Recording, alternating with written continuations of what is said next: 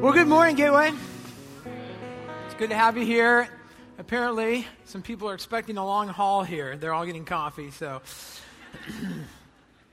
I have to admit, actually, I got to do a little self-editing today because I kind of got worked up last night. And if you're in a hurry and you want things timely, you don't want me to get all worked up because it just kind of goes on. So I'm going to try to control myself today. So this is week 2 of Facebook for me.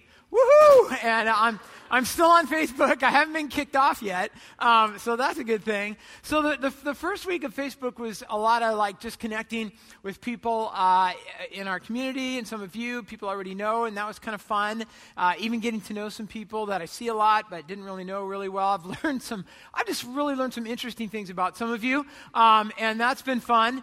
And then this week is kind of like some friends that I went to college with found out I was on Facebook, and so then there was a whole bunch of that stuff going on, and reconnecting with friends from college and friends from high school even this week. And yes, we had high school when I was a kid, and so I've been connecting with some of them, and that's been fun, but it really kind of made me think, kind of took me back a little bit, especially to thinking about college. And college was a great time. I would never want to go back there. I would never want to go through college again, but it was fun while it lasted. But college for me was, it was just kind of this amazing time where I went from just one way of life to an entirely different way of life. And to kind of explain that to you, when I was growing up in grade school, junior high, and high school, I didn't grow up in a family where there was a lot of affirmation.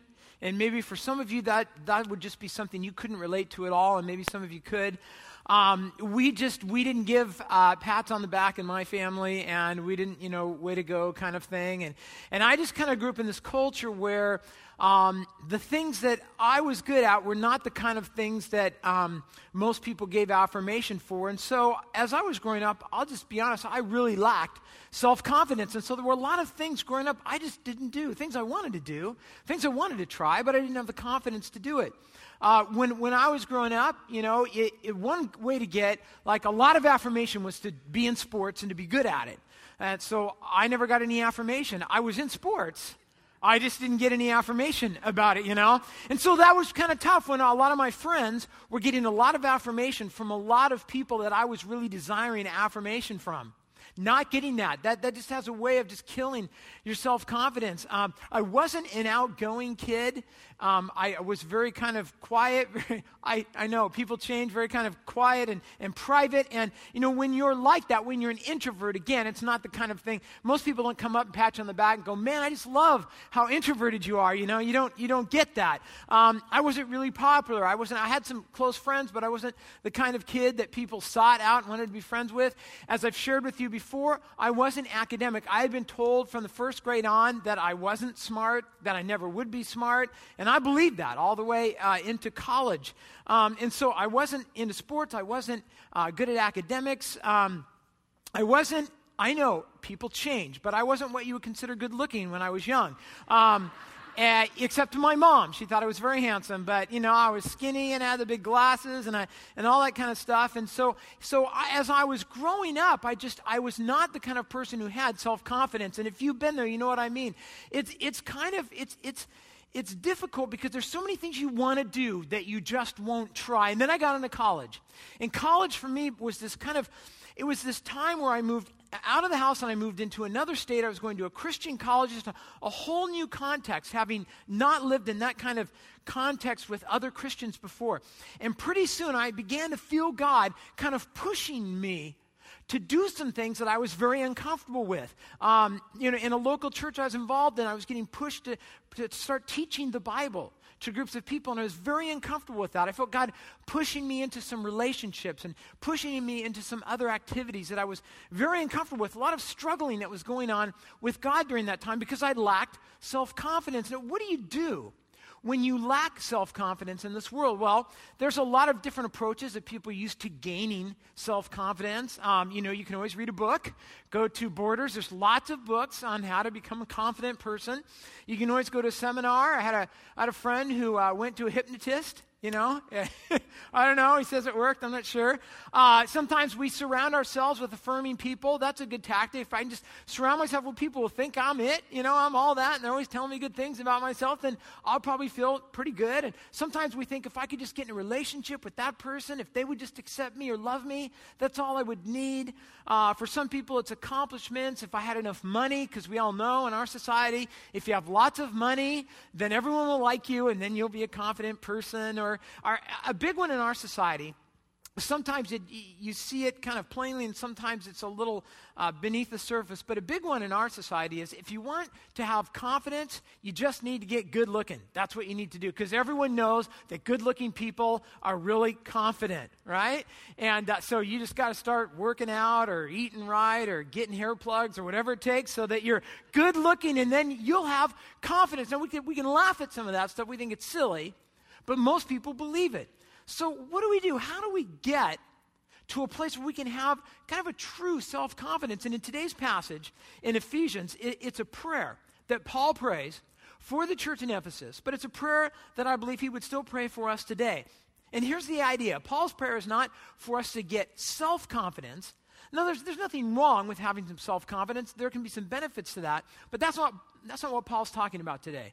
Paul's going to talk about how to get a different kind of confidence, what I might call a Christ confidence or a spiritual confidence or a supernatural confidence.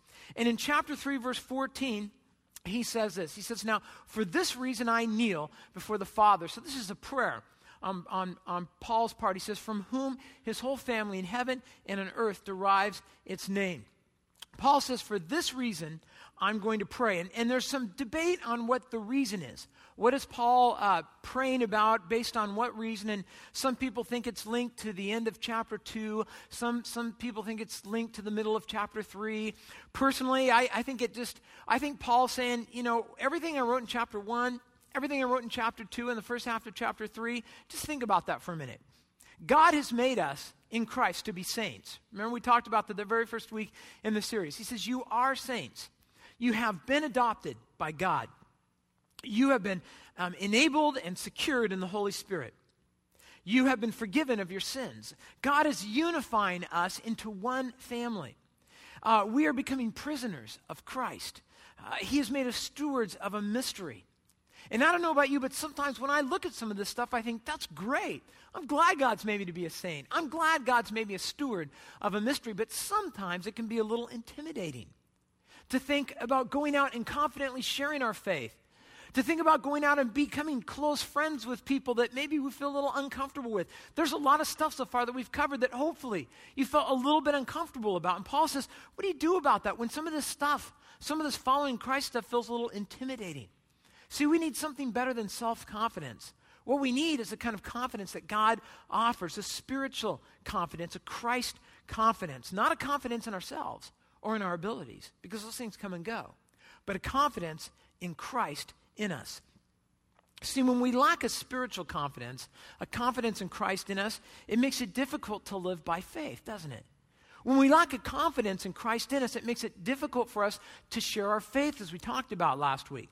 It'll make it difficult for us to put ourselves aside and serve other people when we're insecure. It'll be difficult for us to fellowship with other people. It will be difficult for us to believe that God can use us. But when we have that kind of confidence in Christ, we can begin to live boldly for God. So as we come to the end of chapter 3 and we begin to talk about what it means to live in Christ, Paul wants to give us some steps to gaining a true, lasting kind of confidence. And I see this passage as a progression, if you will, and he starts this way. He says, now a true kind of confidence begins on the inside. It always starts on the inside.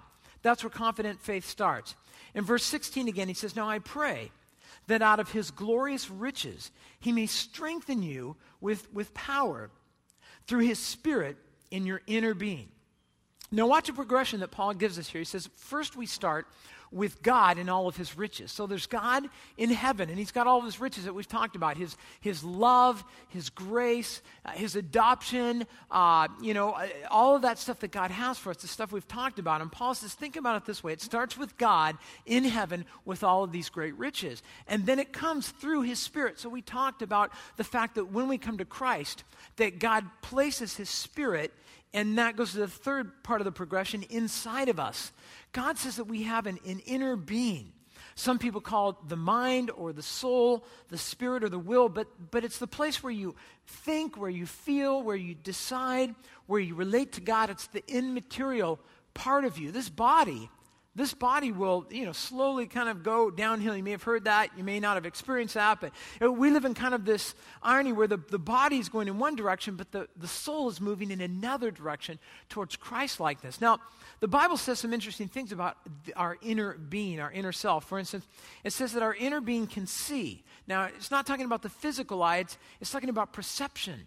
It says that our mind can take the things that we see and it can pull things out of that. It can perceive things that the eye can't see. It says our inner being can hear things. Jesus said, let him who has ears hear. Everybody in his presence had ears. They could hear, but he was talking about something more than that. To spiritually perceive in your soul something. The Bible says that our soul can taste and see that the Lord is good. It goes beyond mere physical stuff. We're told that the internal person can be exercised. Spiritually it can get buff, it can get strong, or we can let it go downhill and get lazy. It says that we need to keep it clean. Our soul can build up with sin and all that kind of stuff, or it can be cleansed through confession. The Bible says that the soul must be fed with the Word of God so that it can be strong. Now, most people look for confidence on the outside. That's typically what we do. If we're feeling a little insecure, then if we could just get in the right crowd, right, then we'll feel a little more confident about ourselves. Or if we could just bring our GPA up a little bit and, brag about that, then we'll have a little more confidence. Or if we could just have a success at work or make that sale or whatever it is, if I could just get other people to affirm me, that's a big one, isn't it? You see this a lot. If I could just get people to say, man, you're awesome, then I'll have a lot of security based on what other people say. And that's kind of a funny thing because here's the dirty little secret we all know about the praise of other people. And that is that if you can get someone to say really good things about you, the first time they do it, it tends to feel pretty good, doesn't it? But then after a couple times, have you noticed that it doesn't feel quite as good? And then instead of one compliment, maybe you need 3 compliments or 4 compliments. And instead of one person, you need it from a few more people. And then you start to need it more often. And then here's a strange thing for insecure people. Insecure people can have like 99 people say, you're the bomb, you're it, you're awesome. One person can come along and go, man, you're stupid, or say one negative thing. And who does an insecure person listen to? They listen to the one negative voice. See, we need to stop listening to those voices. We need to listen to the voice of God. That's the path to true spiritual confidence. Focus on God's voice in your life. In verse 17, he goes on and says this, so that Christ may dwell in your hearts through faith. Again, he says it's an inside job. Now, you may read this and say, well, doesn't Christ already dwell in the heart of every believer? And the answer would be yes. But here, Paul's talking about the quality of the presence of Christ in a person. In fact, that word dwell is a compound word from 2 words meaning down and to inhabit a house. And some commentators like to say it's, Paul's talking about down home living here. What he's talking about is having the kind of life where Jesus settles deep down into your life, into every part of your life. There was a book written years ago called My Heart, Christ's Home. Anyone ever read this?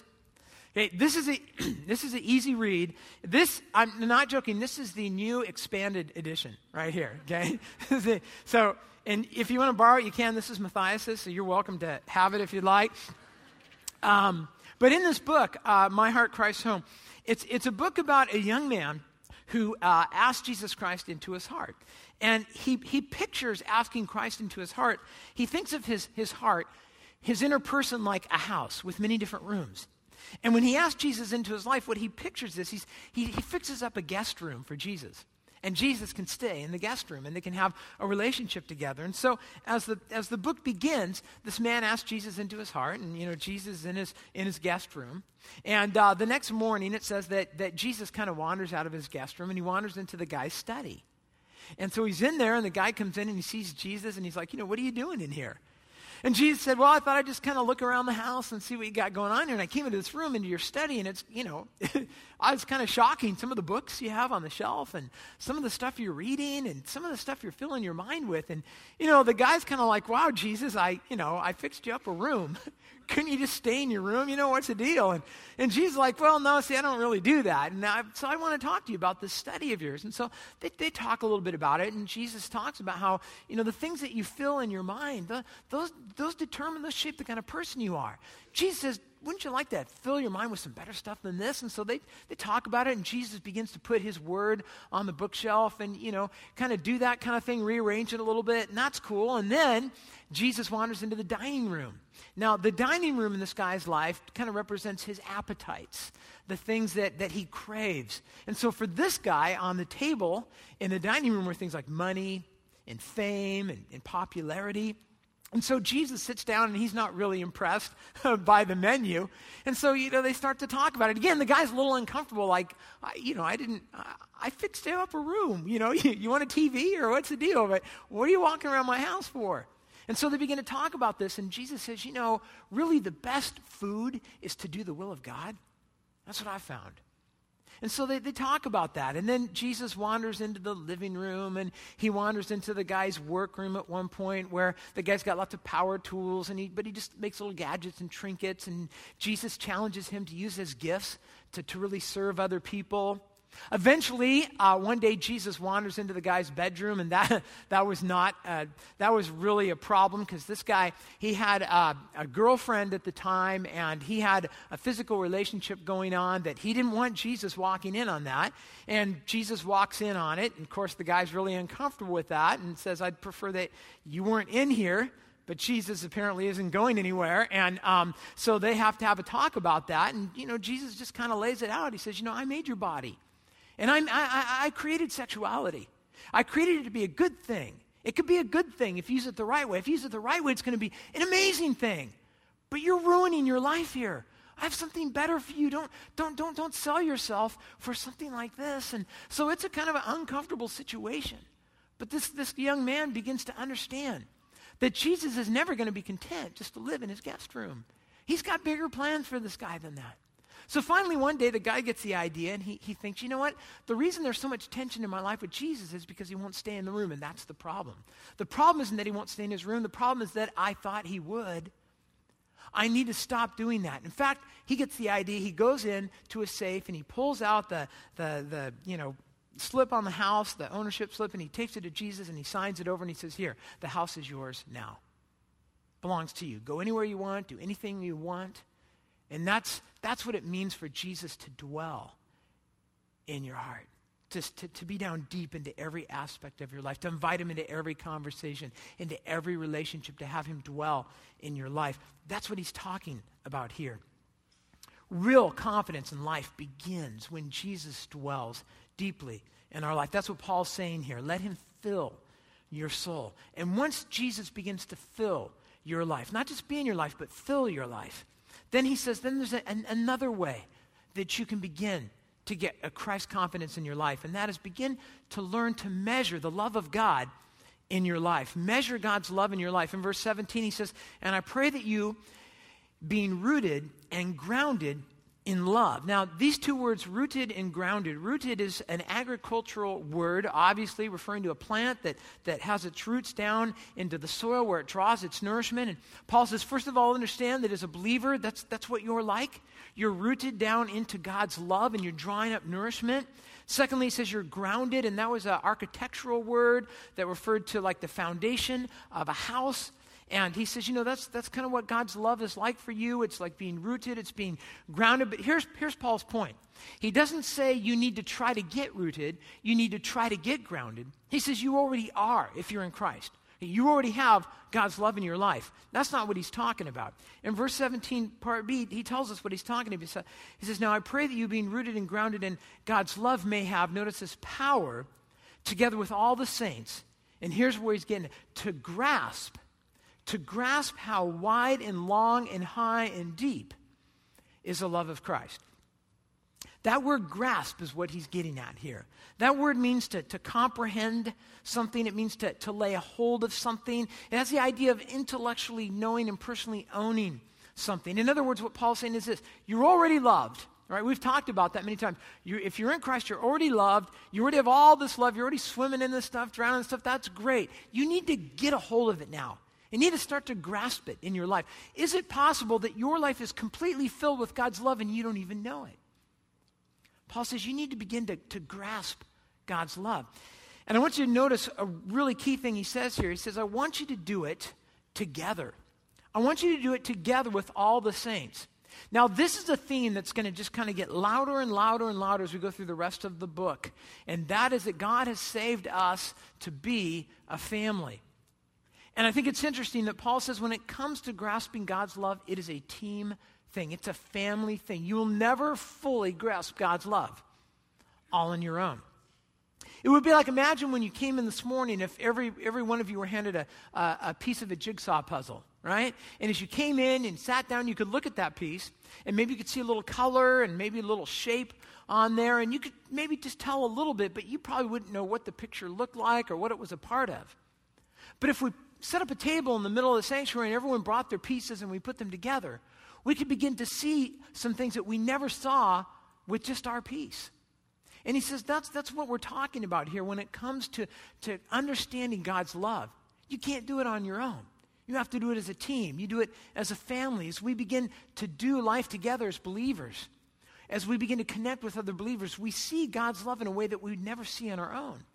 For one thing, we get a chance to see how God loves other people.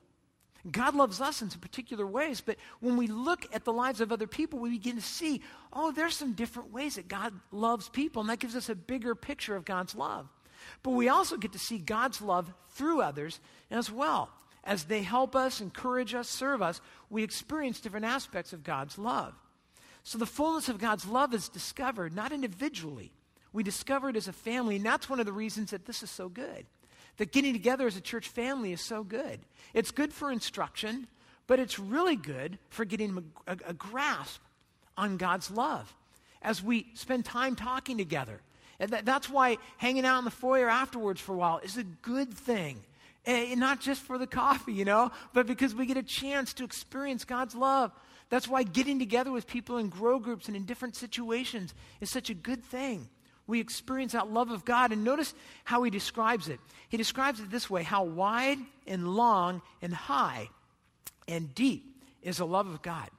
Now, what Paul's talking about here is the idea of measuring God's love. He says, now God's love, and Paul's kind of talking out of two sides of his mouth here. He's going to say, now God's love needs to be measured. But God's love is bigger than you can measure. But God's love should be measured. But God's love is beyond measuring. So he's kind of going in two directions here. He says, you need to learn how to measure the love of God that you can. Measure what you can. And then always remember that it's bigger than that. But you can measure what you've experienced, can't you? How do we measure God's love? Well, there's some different ways. You can measure it by looking for it. That's a good way to start.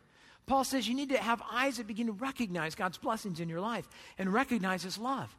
I find it's a good practice when I experience God's love in my life to write it down. I call that journaling because it sounds manly, but you can call it whatever you want. I like to write it down. That way I can go back and look at it later and think about it and meditate on it. A good way to measure God's love is to thank him for it. A good way to measure God's love is to tell other people about it. When you experience a blessing of God in your life and you tell someone else, that's always a good way to measure God's love, because then you kind of have to think it through, don't you? How will you express it? Reflecting on it. Finding ways to show your appreciation to God. Now, Paul says some things in here that seem to be a little contradictory. He says you need to learn to measure the love of God in your life. And I would encourage you, if you're not doing that in a practical way, to think, how could you practically measure God's love in your life? And then Paul throws this in. He says, and to know this love that surpasses knowledge, that you may be filled to the measure of all the fullness of God. So Paul's talking about kind of an intellectual understanding here. And he's saying this: you can experience God's love, but it will be beyond intellectual understanding. Now that's okay, because there's a lot of things in life that are beyond our intellect. There's a lot of things in my life that I wrestle with that are beyond my intellect, but I still like to think about them anyways. I like to think about extra dimensionality, you know? I think it's a cool thing to think about. I don't get it. I don't understand it. I know what it's like to live in a world where there's 3 space dimensions and each dimension exists at a 90-degree angle to the others. I get that. I don't get a 4th one. That's the kind of thing that keeps me awake at night. Take out a piece of paper and try to write that down. You can't do it. It drives you crazy. I don't get extra dimensionality, but I like to think about it. I don't get the Trinity. I really don't. How can 3 be 1 and 1 be 3? And I don't know, but I like to think about it. I don't understand why people drink tea. It smells good, but it never delivers when you taste it. I don't understand why God made I don't understand why God made cats. I don't understand. And by the way, so last night there was a whole big hubbubaloo on Facebook about Pastor Bob slamming cats, okay? Just really. Get over it, all right? So, hey, cats, whatever. And then, God's eternality, there's a good one. Think about, God goes back in time forever. There's never a beginning. God will go on forever and ever, and they'll never. I just think about that. Now, I don't get it. I don't intellectually, but I'll tell you what, I actually find it to be a helpful exercise to think about it because it reminds me that God is all that, and more. And that's good. And that's what he's saying about God's love. God's love is like that.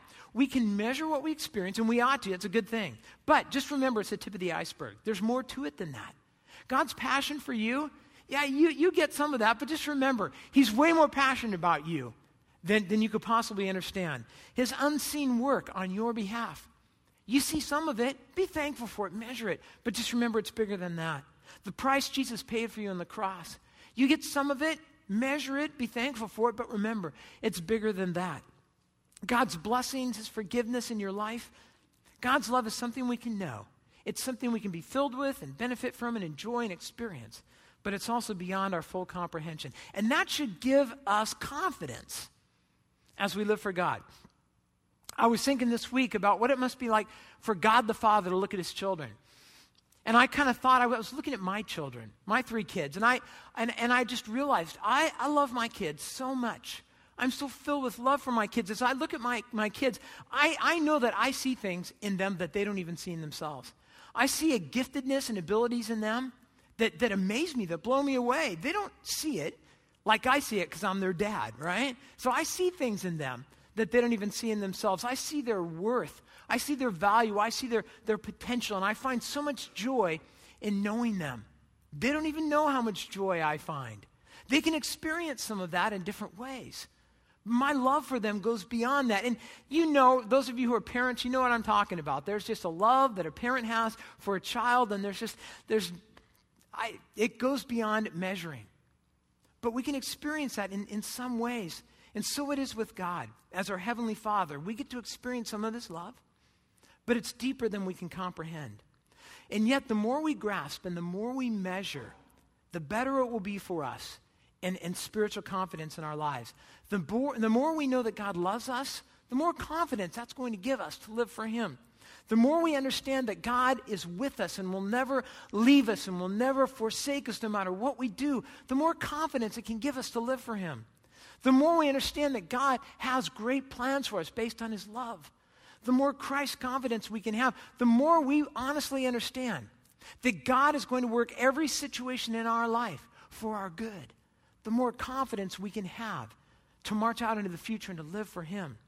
Take time to measure out God's love for you. Paul says, you want to have confidence in your life? First of all, you understand that it starts on the inside. Secondly, you need to experience God's love and measure that out in your life. The love that's already there. And the third thing he says is that as you do these, you'll be able to experience this third one, and that is to give the credit, to give the glory, he says, to God, to give credit where credit's due.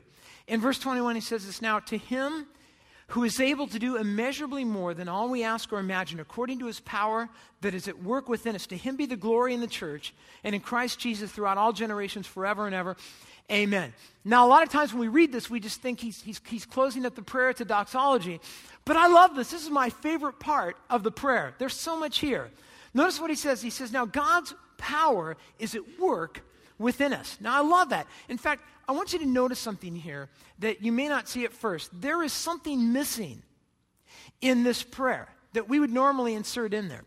It goes like this. First Paul says, it starts with God and all of his riches, all right? And as Christ comes into your life, you can begin to experience, and that's the second part, the love of God in your life. So as you focus on the inward person, you experience God's love in your life, and then here's what I would expect. What he says then is that you will experience God's power in your life, and you'll bring glory to God. What surprises me is I would kind of expect a step in the middle where he'd say, first you have Christ dwelling in you, then you measure the love of Christ, and then you'll go out and do some stuff. You'll do some stuff and say some stuff and be some stuff, and then you'll bring glory to God. But this isn't even in the equation. If you look at what Paul's saying is, if you're living in Christ and you're measuring his love, this part that brings glory to God, you don't even have to think about that. God will begin to do that. It's his power at work in you as you live by God's Spirit. You will begin to show God's love to other people. If you're living in Christ, focusing on his Spirit, living in his love, guess what?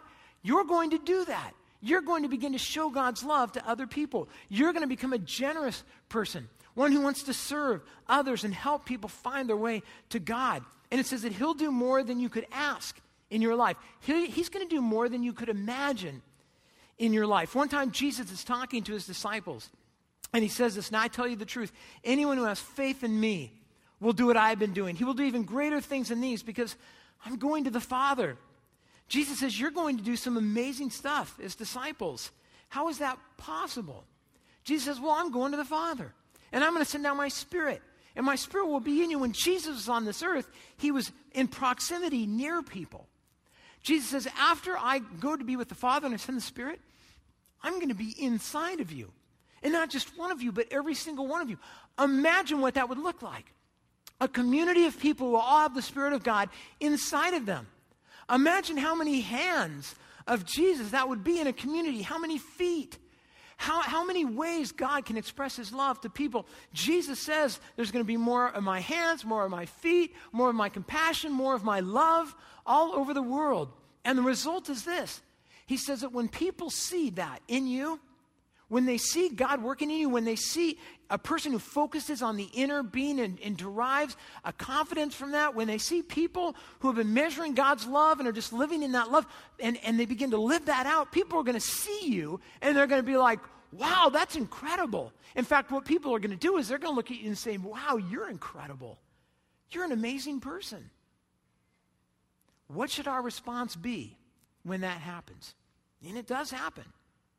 We should give the glory to God. Don't fail to give the glory to God. Don't fail to point people towards Jesus Christ. Now, that's a phrase that we don't use a lot. We don't use the phrase glory to God because, we're really kind of conservative people, and we don't do that. I can't remember the last time I heard somebody walk around the church going, glory to God, right? Because only televangelists do that. We don't do that, right? We don't say stuff like that. Why don't we say stuff like that? Why don't we do that? When God works in our life, we should be pointing people to God. We should be giving him the glory. When we give God the glory for the things he does in our life, it does two great things. Number one, it builds the confidence of others in Christ. It points them to him. People don't need to be impressed with us. That's not going to save them. That's not going to change their lives.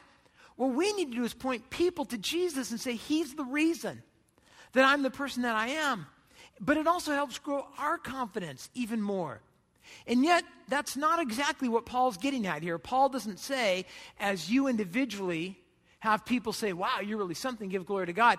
This is Paul's point here. Paul says, to him be glory, notice, in the what? In the church, all right?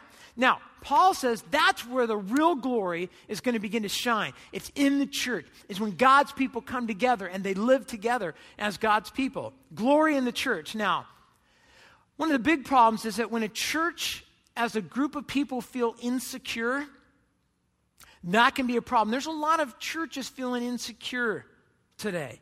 The economy hasn't been that good, and a lot of churches have been feeling the pinch financially. So, and I talk to a lot of pastors, and you can see it. They're feeling insecure. We're not sure about, income. What are we going to do about that? They're feeling insecure because maybe they're not growing as a church, and for them, that's really bothersome Because it's all about numbers, you know. If we don't have more money coming in, more people coming in, then we don't feel very good about ourselves. And we're not popular enough. We're not cool enough, you know.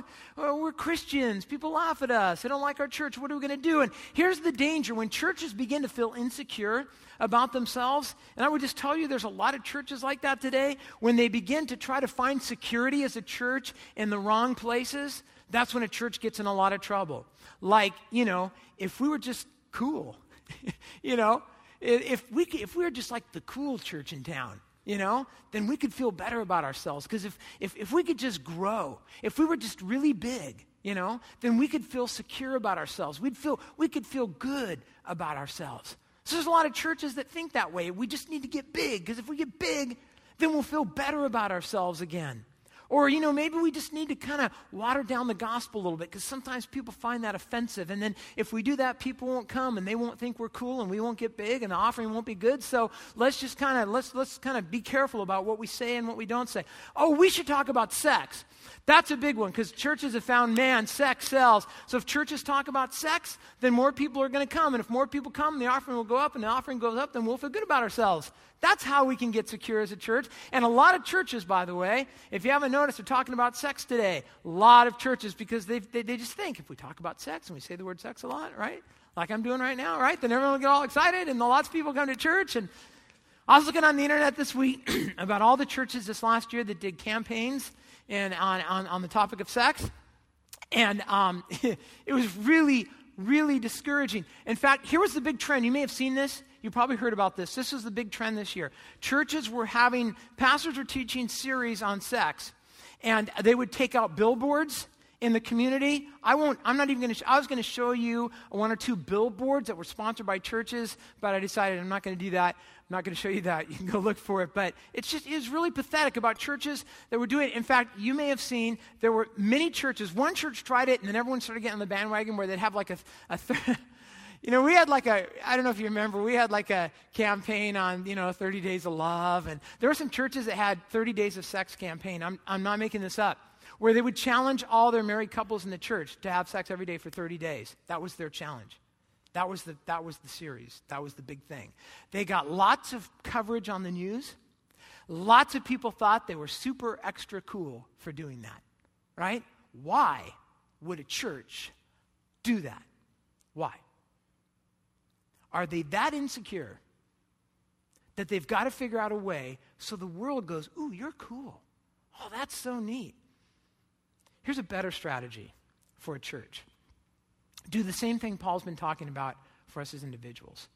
Stop trying to find people to say, ooh, you're cool. And go back to God. Start listening to the voice of God. Start getting into the Word of God. Start measuring out the love of God. Focus on God. Let God take care of the strategy for your church. How do we do that? How do we find security in God as a church? Well, we put Him first in our hearts. If all of us put God first in our hearts individually, what would that look like for us as a church? God would be first in the heart of this church. If all of us as individuals were living deeply in the love of God, what would that look like when we came together? We would be a group of people living deeply in the love of God. Imagine how powerful that would be. If we as individuals were bringing glory to God in every area of our life, if every one of us were individually giving God the credit for the good things in our lives, what would that look like as a church? In Matthew 5:16, Jesus says, let your light shine before men, that they may see your good deeds, your lifestyle, and glorify your Father in heaven. Now, here's one of the really cool things for me as I thought about this week. Gateway is a church that's shining a lot of light right now. We're not perfect, but there's a lot of light in this place. And one of the things I love to do is a lot of times when I'm out in the community, and this happened last week, I'm driving through the drive-thru at Starbucks, and I'm going through, it was last Saturday, and the person waiting on me says, oh, well, what are you doing today? And I said, well, I'm on my way to work. And they said, oh, where do you work? And I said, oh, I work over at Gateway. And their comment was, oh, man, I've heard some really cool things about that church. Isn't that the church where all you crazy people get up on Thanksgiving morning and go running Is that you guys? Yeah. And then you give all that money away to people who have, who need food. Yeah, that's what we do. Oh, that's really cool. I can't tell you how many times I've talked with people and they'll be like, oh yeah, I've got a neighbor who goes to Gateway and they came over and helped me one time, do something that we needed. Or aren't you the church that feeds people or helps families out at Christmas or has programs for kids? And it's really fun. It's fun for me to be out in our community and hear all the good things that people have to say about you. No, we're not perfect, and we know that, but there's a lot of light that's shining in this place. Here's the point. When that happens, we need to give the glory to God. When people say, oh, Gateway's a really cool church, we need to say, yeah, no, that's God. When people say, aren't you the church that feeds people who are hungry? We say, yes, we are that church, but it's because of God. We point people to God. We point people to His glory and to what He's like. And when people see God's light shining in you, when they see His love in you, you need to give God the glory. When they see God's compassion in you, you need to give God the glory. When they see His power in you, you need to give Him the glory. When God answers your prayer, you need to give Him the glory. When He blesses you, when He gives you success, you need to give the glory to God. That's what we do as individuals. That's what we do as a church. And when we do that, when we give the glory to God, it builds up the faith of those around us. I mean, imagine when somebody sees you and says, wow, you're an amazing person. You say, no, it's God in me. Imagine what that does for them. And it's good for us, isn't it?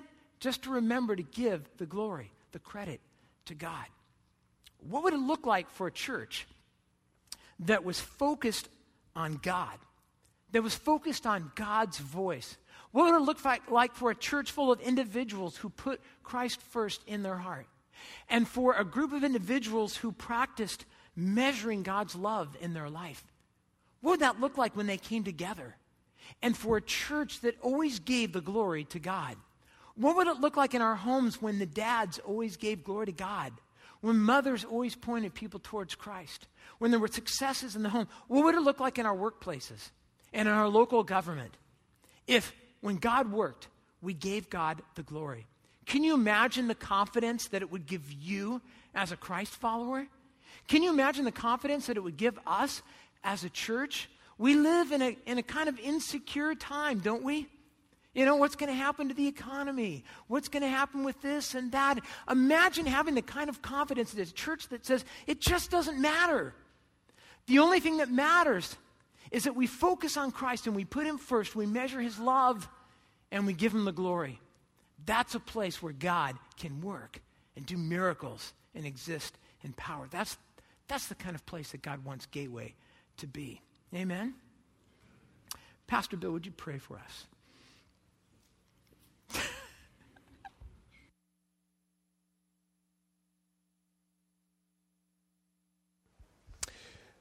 Father, we thank you again for the awesome privilege of coming together this morning and to share a name together, the family of God, for that great blessing. And Father, as we go out today, we ask for the work of your Spirit to touch every one of us inside, to do what we cannot do. And Father, I pray you would show us new depths and heights and widths of your love, a new understanding of your love this week. I pray you would challenge and give each one of us an opportunity to just sit down and measure that this week, to think of it in new ways, and that your Spirit would show us the greatness of your love, that would touch our lives deeply. There would be people who are marked by having tasted and experienced your great love for us. Father, we ask for this, and I pray especially this morning for anyone who came in discouraged and they're lacking confidence, that you would minister to them, that you would build them up, that you would whisper to them about the depth of your love for them.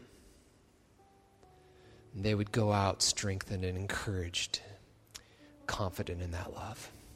Father, in everything that we face this week, in everything that we see and do, and as a church, we desire that you would be praised, you would be worshiped, you'd be glorified. that our attention would be on you and that we would be pointing the attention of others towards you as well. What a great thing to experience this week. We look forward to what you're going to do in us and among us. In Jesus' name,